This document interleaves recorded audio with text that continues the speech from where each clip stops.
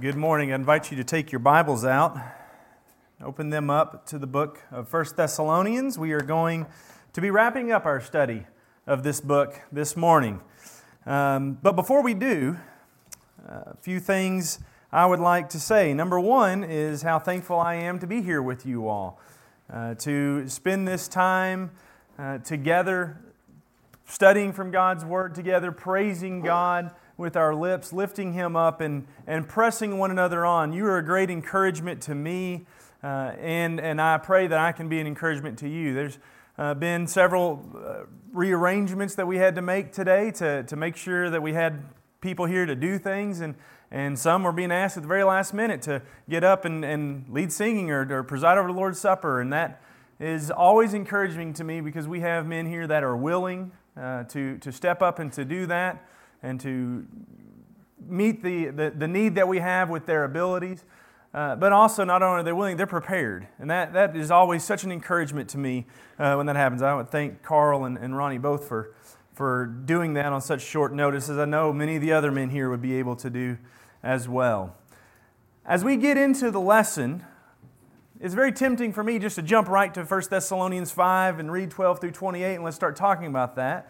But I think it's important for us to see, and hopefully we'll see even more as we get into the letter, that we need to go start again at the beginning and think just a little bit about what is being said. So I wanted to very briefly remind us what Paul has done in this letter. Number one, he's commended the Christians, first and foremost, for a life lived with a focus placed on eternity.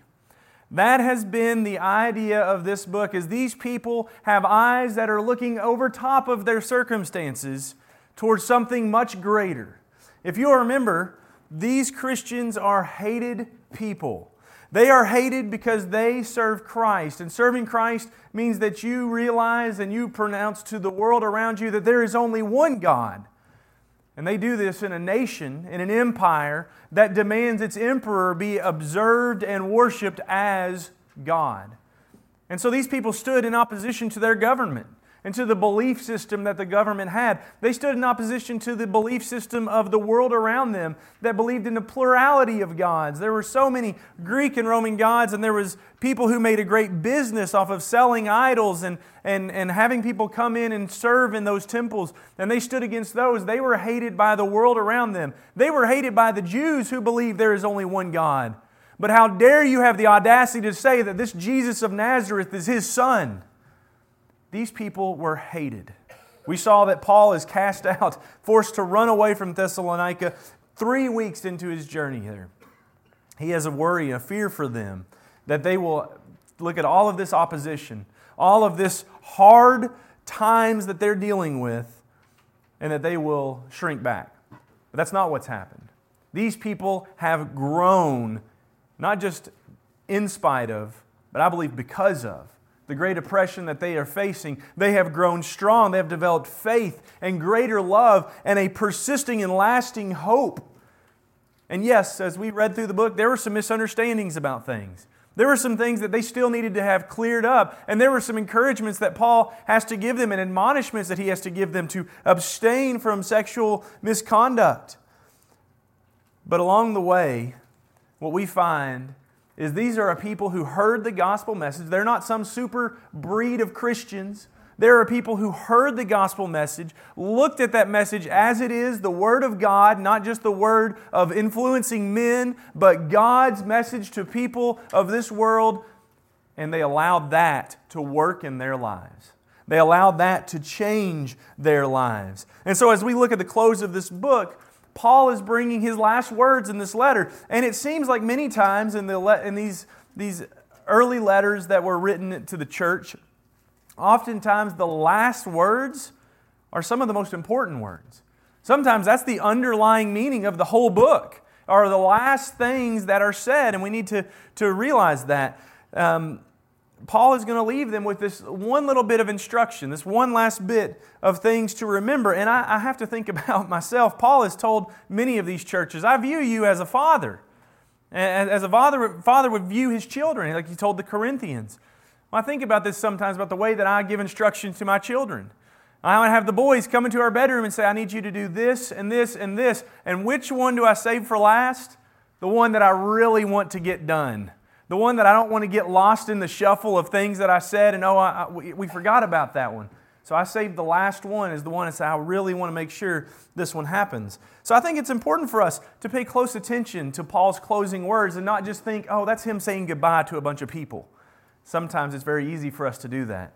And so as we read through this together, let's really make sure that we think about what Paul is saying in light of the whole letter that he's written and how he has saved these words for the very end. Let's start off just by reading a few verses together, verses 12 through 14. But we request of you, brethren, that you appreciate those who diligently labor among you and have charge over you in the Lord and give you instruction, and that you esteem them very highly in love because of their work. Live in peace with one another. And we urge you, brethren, admonish the unruly, encourage the faint-hearted, help the weak, be patient with everyone. And so he starts off giving them some instructions on how they are to conduct themselves towards one another. He wants to talk about how the life that they have lived and the things that they have overcome, the oppression that they've faced, and what that has produced in them. This focused life that's not looking at the world around them, it's looking at eternity. He said, that's the life that you're living. Let's talk about how that should cause you to conduct yourselves towards one another. And he begins by saying, we request this of you. He's going to close this letter saying, these are some desires that we have of you for your conduct. And again, as I said at the beginning, I think it's important to realize this is where he ends the letter, not where he begins it. That is very different to the way that I think we oftentimes think about telling people how to act. That's where I like to start. I want to get your act right. I want to get your actions on the right page, and then we'll go from there. Paul is ending his letter with telling them some instructions on how they should conduct themselves. Now, I don't know if any of you are like me, but I love telling people to do things. I love that. That's one of my favorite things to do. I get to go to the barber shop and be like, you're going to cut my hair this way. I get to go to the restaurant and say, you're going to make my steak this done, or I'm going to send it back. We love to have, it feels like a little bit of power. It feels like we have a little bit of power in a world where we oftentimes feel powerless. Telling people to do things can be intoxicating if you're not careful.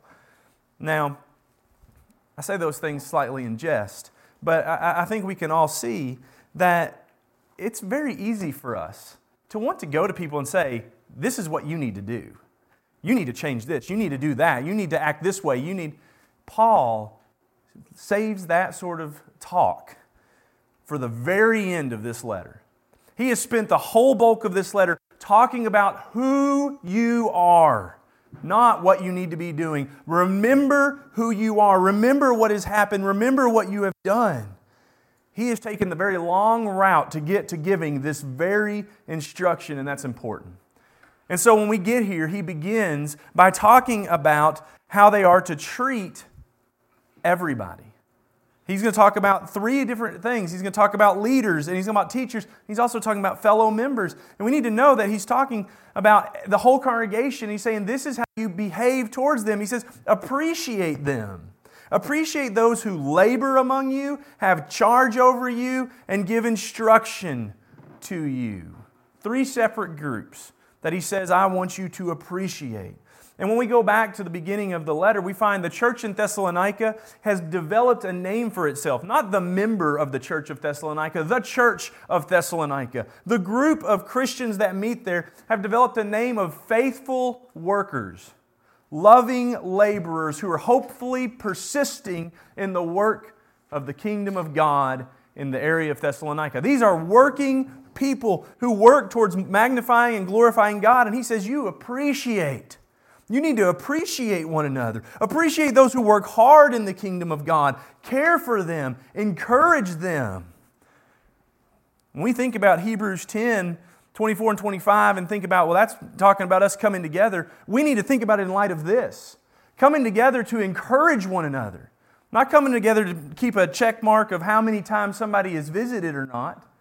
Coming together to say, I see the hard work that you're doing, and I'm doing hard work too, and I need you to push me on, encourage me, because it's difficult and I feel like giving up sometimes. And maybe you feel that way too, and so I want to push you on as well. And we're going to work together to make sure that we are showing one another the proper appreciation that we should have towards one another. He talks about those who have a charge over top of them, the elders of the congregation, the leadership of the congregation. He's saying you think about the responsibility that's been placed upon them and esteem that responsibility as something to recognize as difficult. Something that is great and a heavy weight that's been placed upon them. So don't make things harder. Talked about that in class this morning. Don't make things more difficult for them. That wouldn't be for your betterment. But rather, appreciate them. Think about that and think about how you can help them to make those decisions better. And brethren, I know that I say that right now, and we're a congregation without elders. I recognize that to be the case. But we're a congregation thinking about elders, talking about elders, studying about elders, and filled with men that maybe you don't feel like you have the quality to be an elder at this moment. Let's keep studying about that more.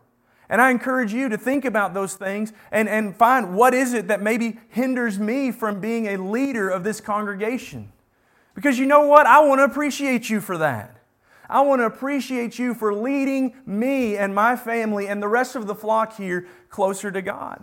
And so let's think about those things and pray about those things. And for the rest of us, let's pray about them as well. And let's think about how once we do have elders, and I hope that we're all praying towards that. Once we do have elders established here, we're going to make their lives easier, not harder, because we're going to appreciate them. And we're going to be encouraging them to continue to lead us in a way that pleases and glorifies God. Then he talks about those who give instruction, whether it be those who teach the Word in Bible classes from this very pulpit, in our homes, whatever it is.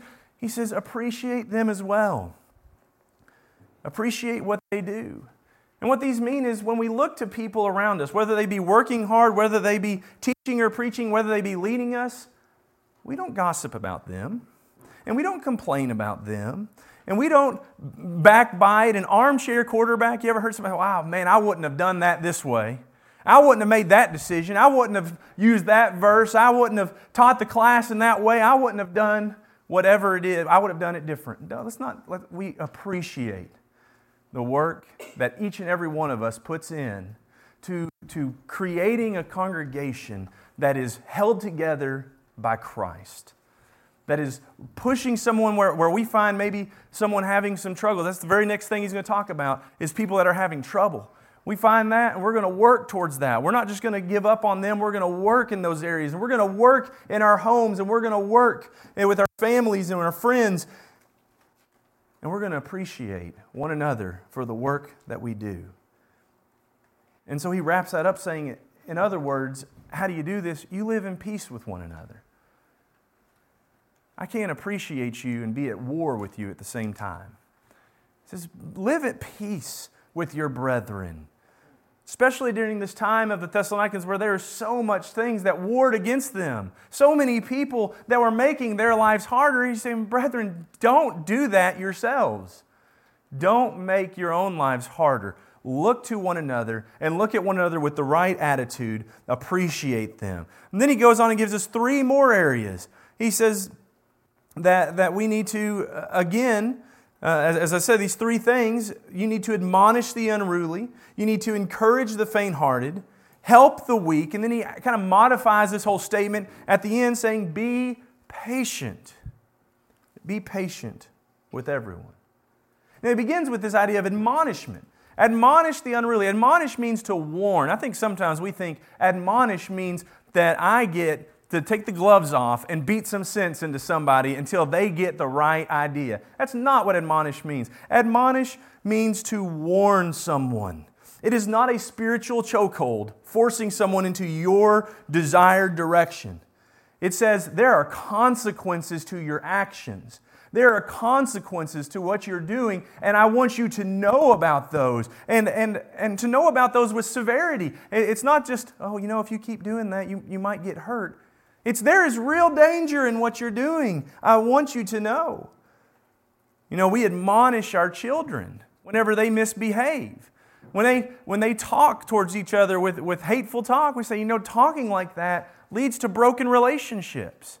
It leads to friendships that are damaged because of a lack of trust and for feeling hurt by the way that we spoke. We talk about their conduct towards others, and we warn them saying, if you treat other people like that, they're not going to want to be your friends. They're not going to want to hang out with you. They're not going to want to play with you.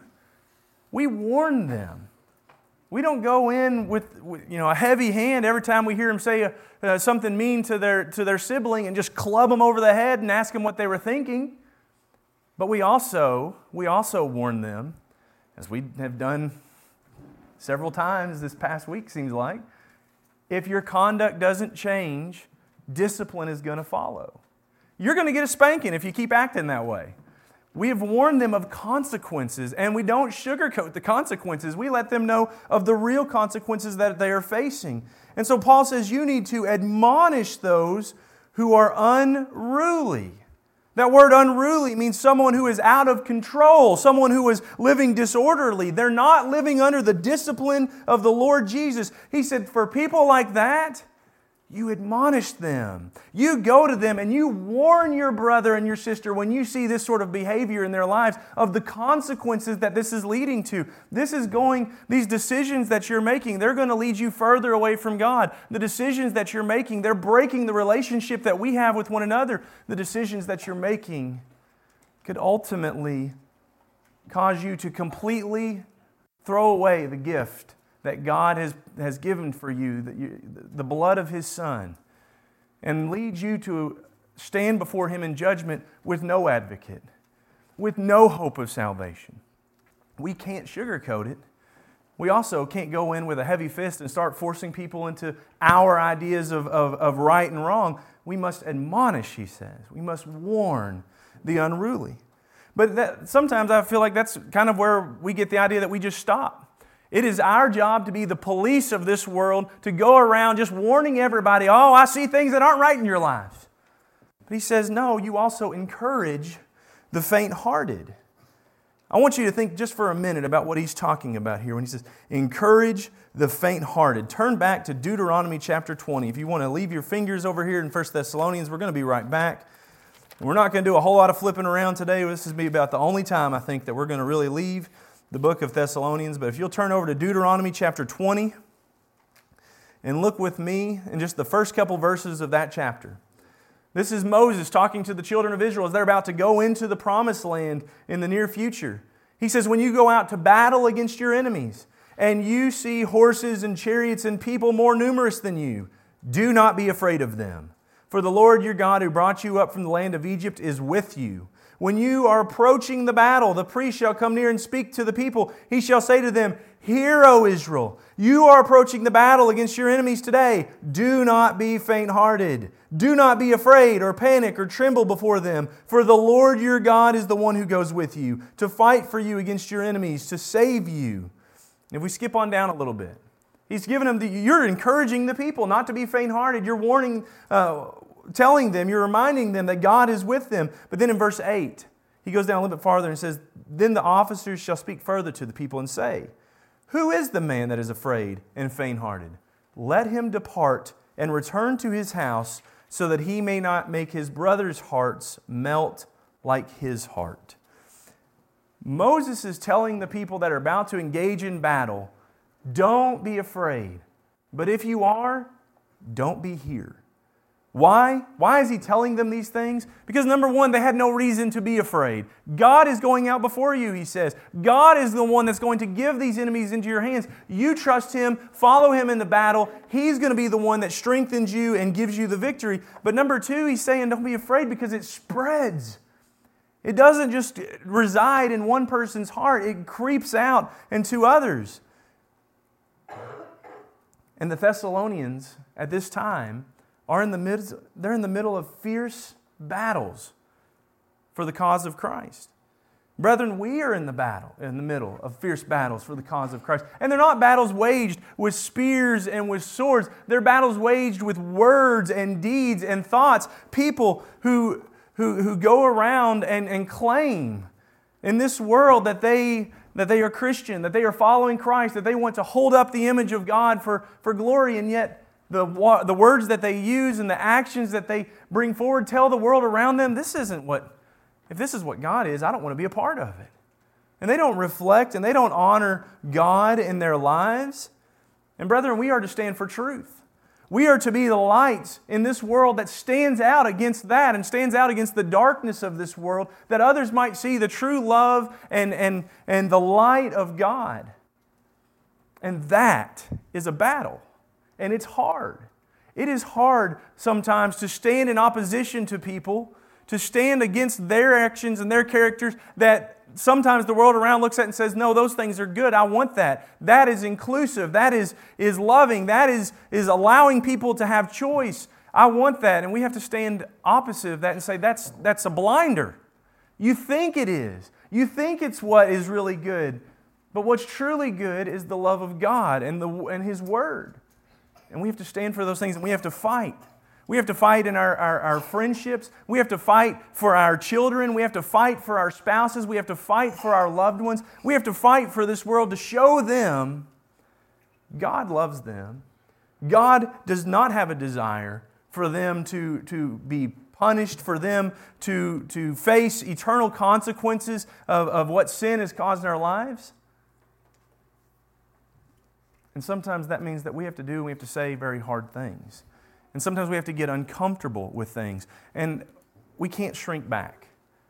And we can't allow fear to cause us to be quiet. Because if I do that, if I allow fear to control me, if I allow fear to let me to say, I don't think I'm going to stand up to this. I don't think I'm going to set the example for my family. I don't think I'm going to treat this world the way that I should treat it. If I allow fear to control me, well, you might see that. And you might think, if he's not allowing fear to control him, maybe I don't need to do those things either. And I might see that in you, and I think to myself, if they can't do it, these people that I have so much respect for and so much love for, if they feel like they can't do it, what hope do I have of being able to do it? And we see how fear spreads, and our children look at us and they watch us. And so, brethren, we have to encourage those who are faint-hearted. And what that means, brethren, is that we look for people that are hard at work, and we go back to what we begin with. We appreciate them, and we encourage them, don't grow weary. And there are so many people that I could pull out of this very audience and say, this is an example of that. The one that just keeps coming to my mind over and over again, and I don't want to embarrass or put anybody on the spot, so we won't speak long about this. But the encouragement that I get from hearing about Sister Jewel and the support that she has given her family over these last several days, over and over again, she is there. She is for them in a time when it is very difficult and it's very hard, and she's showing them this is what a follower of Christ looks like. Someone who loves their family and sacrifices their time to try and go and show them compassion and kindness and patience. And brethren, we need to see that. Because you know what it's so easy for me to see? It's so easy for me to get my phone out and see people died today. People murdered people today. People are stealing and lying, are involved in all sorts of illicit conduct, and the world is filled with darkness. And that causes me to want to shrink back a little bit. And so we need to look at the good examples of our brethren. Philippians chapter 3, verse 17 says for us to mark them. You ever think about that? We think about marking people as these are people we don't want to follow. I'm not pointing at anybody in general. We put a mark on them. We're not going to follow their example. And Paul writes to the Philippians, he says, you mark them, you take note of those whose example you can follow, who are working in the kingdom, who are serving Christ. We need to do more of that. We need to do that because it helps us to encourage those who are faint-hearted. It helps us to seek encouragement ourselves. And then he says, and then you go on to this next one, he says, then you help the weak. You admonish the unruly, you encourage the faint-hearted, and you help the weak. And I think we have developed a very specific trait as Christians, and that is we can point out the weak because they're not like us. We find I have the attitude of the Corinthians sometimes. I am a strong Christian, and so I can find the weak Christians. They're the ones that don't believe like I do. And so we kind of go around and go, oh, you have a problem with this, you have a problem with that, you're not for certain how to understand these passages, or you don't apply these passages. You're a weak brother. I found one. I found a weak brother. What do I get? That's kind of the way we treat it sometimes. Paul is saying here's what you get. You get a responsibility. Maybe they are weak. Maybe that is very true. You found someone that is weaker than you in Christ. Your responsibility is to help them. You see them, you make a note of them, and you say, I am going to try and do things to help this person. And how do I do that? The same way that I admonish the unruly and I encourage the faint-hearted, with patience. The unruly may not listen to the warning that you give them. And the faint-hearted may not take courage. They may not listen to the words that you try to say to them to build them up and strengthen them. They may continue to be filled with fear. And the weak may never get any stronger. I tell you, very unlikely is that to happen overnight. But it may not ever happen at all. But if we operate with patience, then we're operating under the impression that those things can happen. Patience isn't just, I'm going to do this a whole bunch even though I know it's never going to work. Patience is, I believe it's possible for the unruly to become ruly, the faint-hearted to be strengthened, the weak to be made strong. I believe it's possible, and so I'm in this for the long haul. I'm in this to continue to help, and I will be patient, and I will labor, and it will be hard, and it will be difficult, but it doesn't matter to me because they're my brethren, and they are worth it to me. And so he says, because you have eyes that are set over top of this world around you, you're looking past that to eternity, you behave these ways towards one another. He goes on, let's read a little bit more, verses 15 through 21. He says, see that no one repays another with evil for evil, but always seek after that which is good for one another and for all people. Rejoice always. Pray without ceasing. In everything give thanks, for this is God's will for you in Christ Jesus. Do not quench the Spirit. Do not despise prophetic utterances, but examine everything carefully. Hold fast to that which is good. Abstain from every form of evil. So I want to go just a little bit faster here as he shifts away. And we probably could have lumped verse 15 in with the rest and said he's still talking about how we treat one another. But he's beginning to mold his view a little bit here, is what he's talking about from how we treat one another, how we conduct ourselves towards one another, towards how we conduct ourselves towards life in general. He says, don't repay evil for evil, but rather do good for all. Seek that which is good for one another and for all men. I think that's something if you want a verse that you're going to have on a coffee cup, or you're going to put on your wall, or you're going to tattoo on your body, that's a verse I could have tattooed across my head. Do good for all. Because it's so easy to say, they hurt me, I should be able to hurt them back. That is justice, is it not? They cut me off in traffic. If I can get in front of them, maybe I'll cut them right back off in traffic. He says, do good for all. Do not seek to repay evil for evil. We need to think about that more often. Rejoice always. Pray without ceasing. In everything, give thanks. When do we do these? When are we to be people who are rejoicing? When are we to be people who are given to prayer and to taking our words before the Lord? And when are we to be thankful? Every time, in everything, always, without ceasing. In so many words, Paul is saying this should be your continual conduct. And he's saying this to a people that you look at from the world standpoint and go, why? Why? What do they have to be thankful for? Be thankful that they've lost their homes. Be thankful that some of them have died. Be thankful that they are hated. Is that what they're thankful for? Is that what they're rejoicing about? And do they only pray at these times, or do they pray when things get better? He says you do these things all the time. This is a continual description of your conduct. And he goes on to say, do not quench the Spirit or despise the prophetic utterings. That's an interesting statement. It's an interesting statement that I want us to remember the time frame that is said when he says this.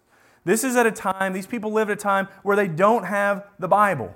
They can't come together on Sunday morning, the preacher stand up and say, all right, now, I know that things have gotten hard in this life, and the city leaders have come down and they're dragging some of us off to prison, but I want everybody to turn over to Matthew chapter 5, and we're going to read together about salt and light living. They can't do that. They can't pull that out, and that's not recorded for them yet. And it's certainly not bound in the collections that we have. And so what do they live? What are they growing in? How are they learning about what they should do and what their conduct should look like and what their mindset should be? It's through the spiritual gifts and through prophecy that have been given to them. They are being instructed in the way of the Lord through these things. And Paul is telling them in these passages, you have means of instruction for how you ought to walk in the light of what God has done for you. Don't waste it.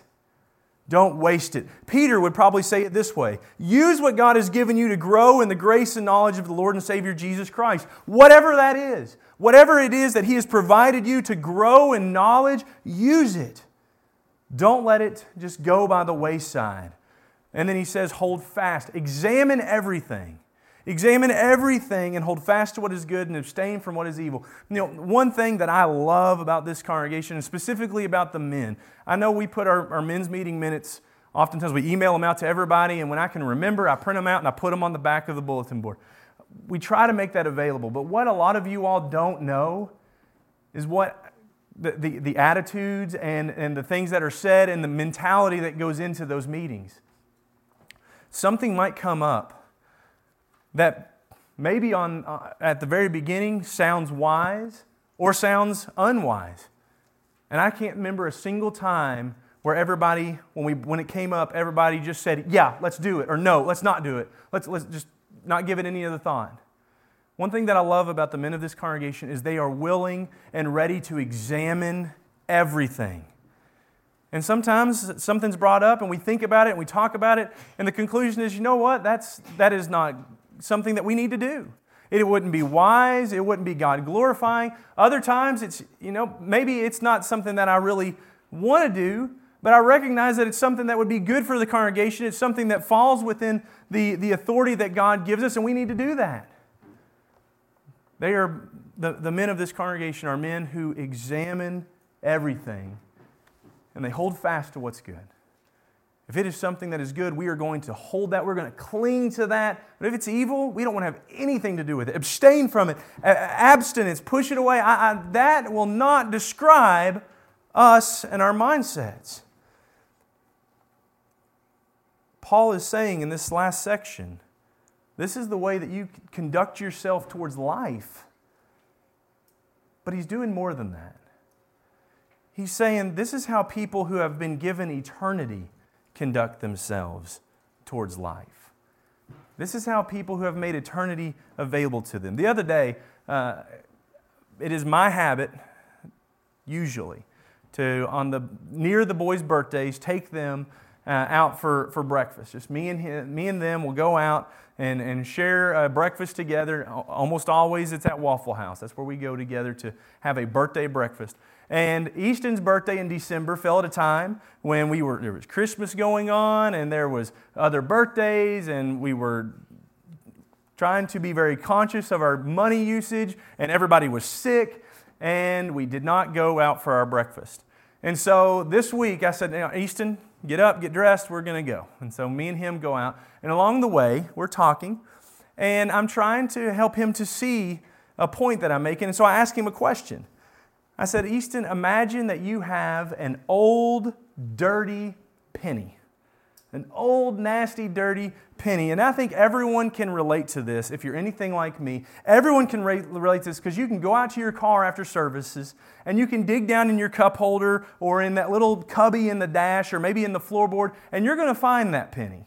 That penny that is dull. It's not shiny like all the new ones. It's got this layer of just gunk. I mean, when you go to you touch it, it sticks to your finger and doesn't fall off, and it's kind of greenish and crusty. Actually, it looks like this penny. This penny, you can find that penny right there in your car. And what I told Easton was, I want you to imagine that you have got that penny right there. By the way, all that green stuff, I found out as I was getting ready for this, is called copper hydroxide carbonate. Just in case anyone wants to be in the know, I call it green crusty stuff, but apparently it has a name. Either way, this is yours now. This is your penny. You have that penny. You have this just nasty, crusty green penny. And that's the only thing that you have. You don't have anything else. You don't have any other money to your name but this old dirty penny. And someone comes to you and says, let me give you $1 million. $1 million is all yours. No strings attached, no taxes. No, it's just here. Here's your $1 million. I want you to have it. I ask Easton, how do you feel about this penny? He goes, I don't like pennies. So work with me here, bud. How do you feel about this penny? How would I feel? How would I feel about someone? How would I feel about myself? Or how would I feel about someone else in that same situation if they have been done this? They have this old nasty penny, someone gives them $1 million, and then I see them one day, and they are very upset. They are very furious because their neighbor has a brand new shiny penny. One of those, I don't know if they mint pennies every year still or not. I'm sure they do. Kyle shaking his head, yes. I don't know why we haven't learned to stop doing that yet. Apparently they're not worth it. But someone's got a brand new shiny penny, and I go, why are you mad? And they say, look at his penny. It's shiny. It's beautiful. And I've got this. I'm mad because I don't have a penny like theirs. Or every time somebody says something about their penny, well, that penny sure looks like it could use some polishing. You don't leave my penny alone. And they constantly check in their pockets because they're afraid I dropped my penny somewhere. Something has happened to my old crusty green penny. I would begin to look at that person. I would think, you're nuts. There's something wrong with you. You have been given $1 million and all you can think about is this nasty old penny.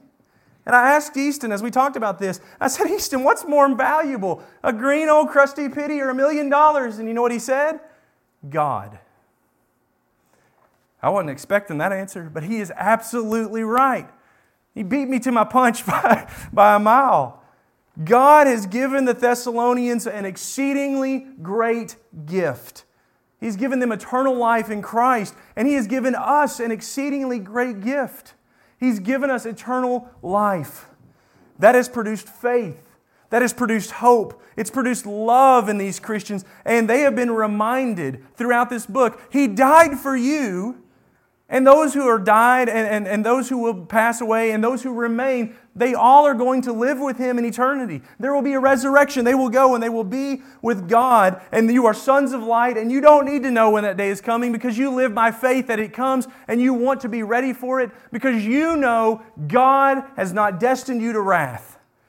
God has destined you to salvation through the blood of His Son, Jesus Christ. Because of that, because of what He has done for you and because of what you know about Him and the evidence that has been provided to you and the effect that's had in your life, live as people who have a great and valuable gift. That is Paul's point to the Thessalonians at the end of this chapter.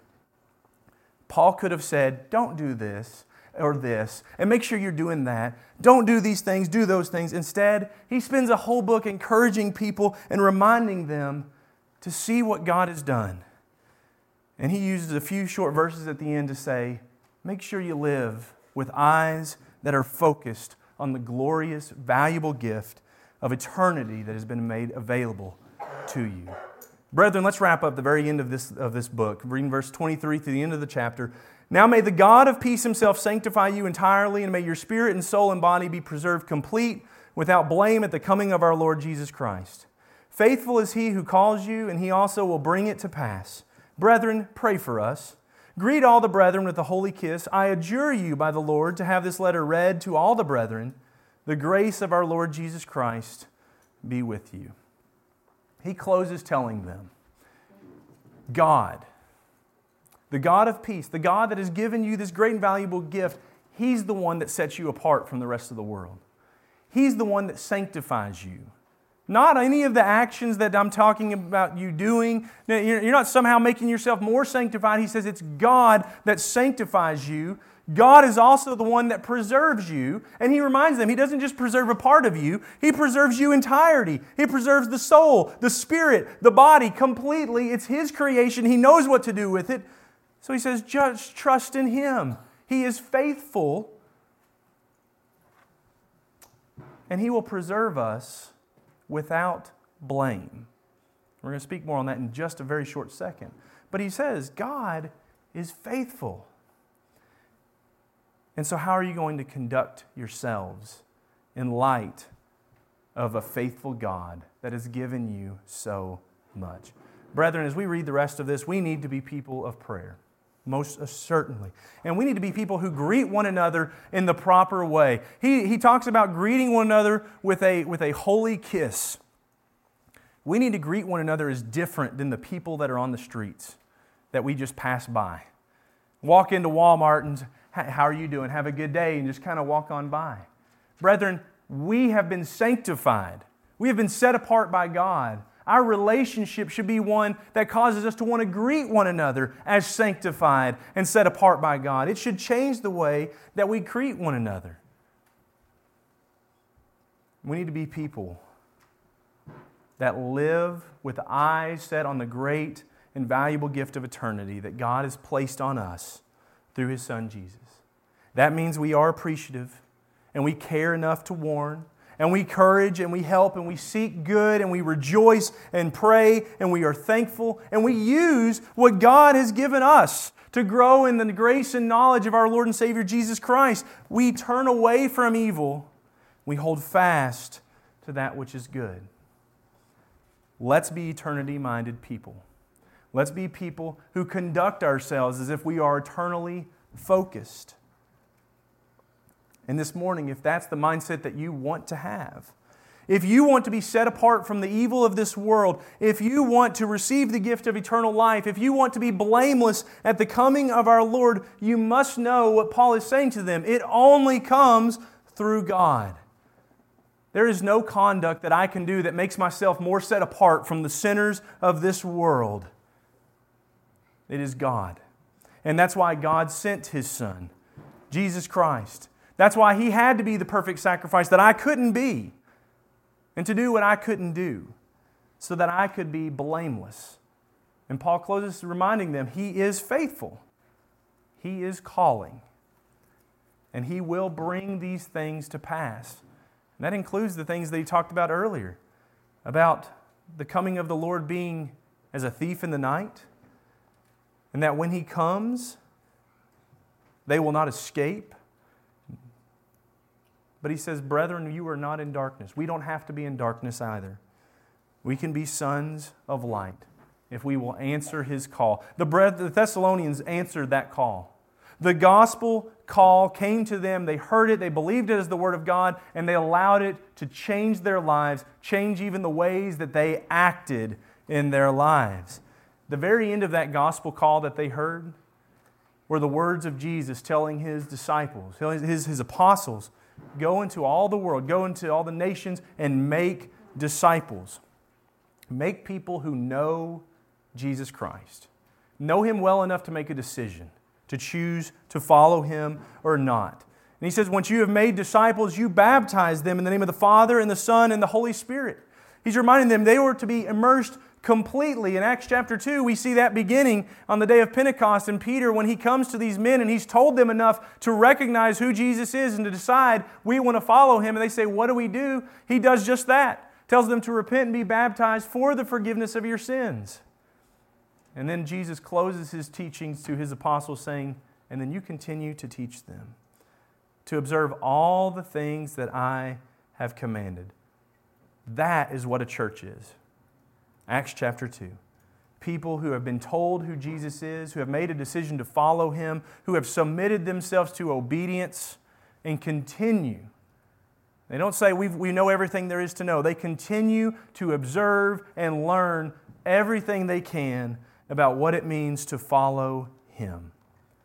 That's what the church was then today. That's what the church is today. And that's what Lake Street longs to be. That's us. People who have been given an exceedingly valuable gift. And if this morning we can help you in your desire to receive of that gift as well and to conduct yourself as someone that doesn't have to look at the things of this world and at the problems that we face with each and every day, but can look above them and look to Christ and have your eyes focused on Him, That's what we want to help you with as well. Can we do that? If so, would you please come forward right now as we stand and sing the song that's been selected?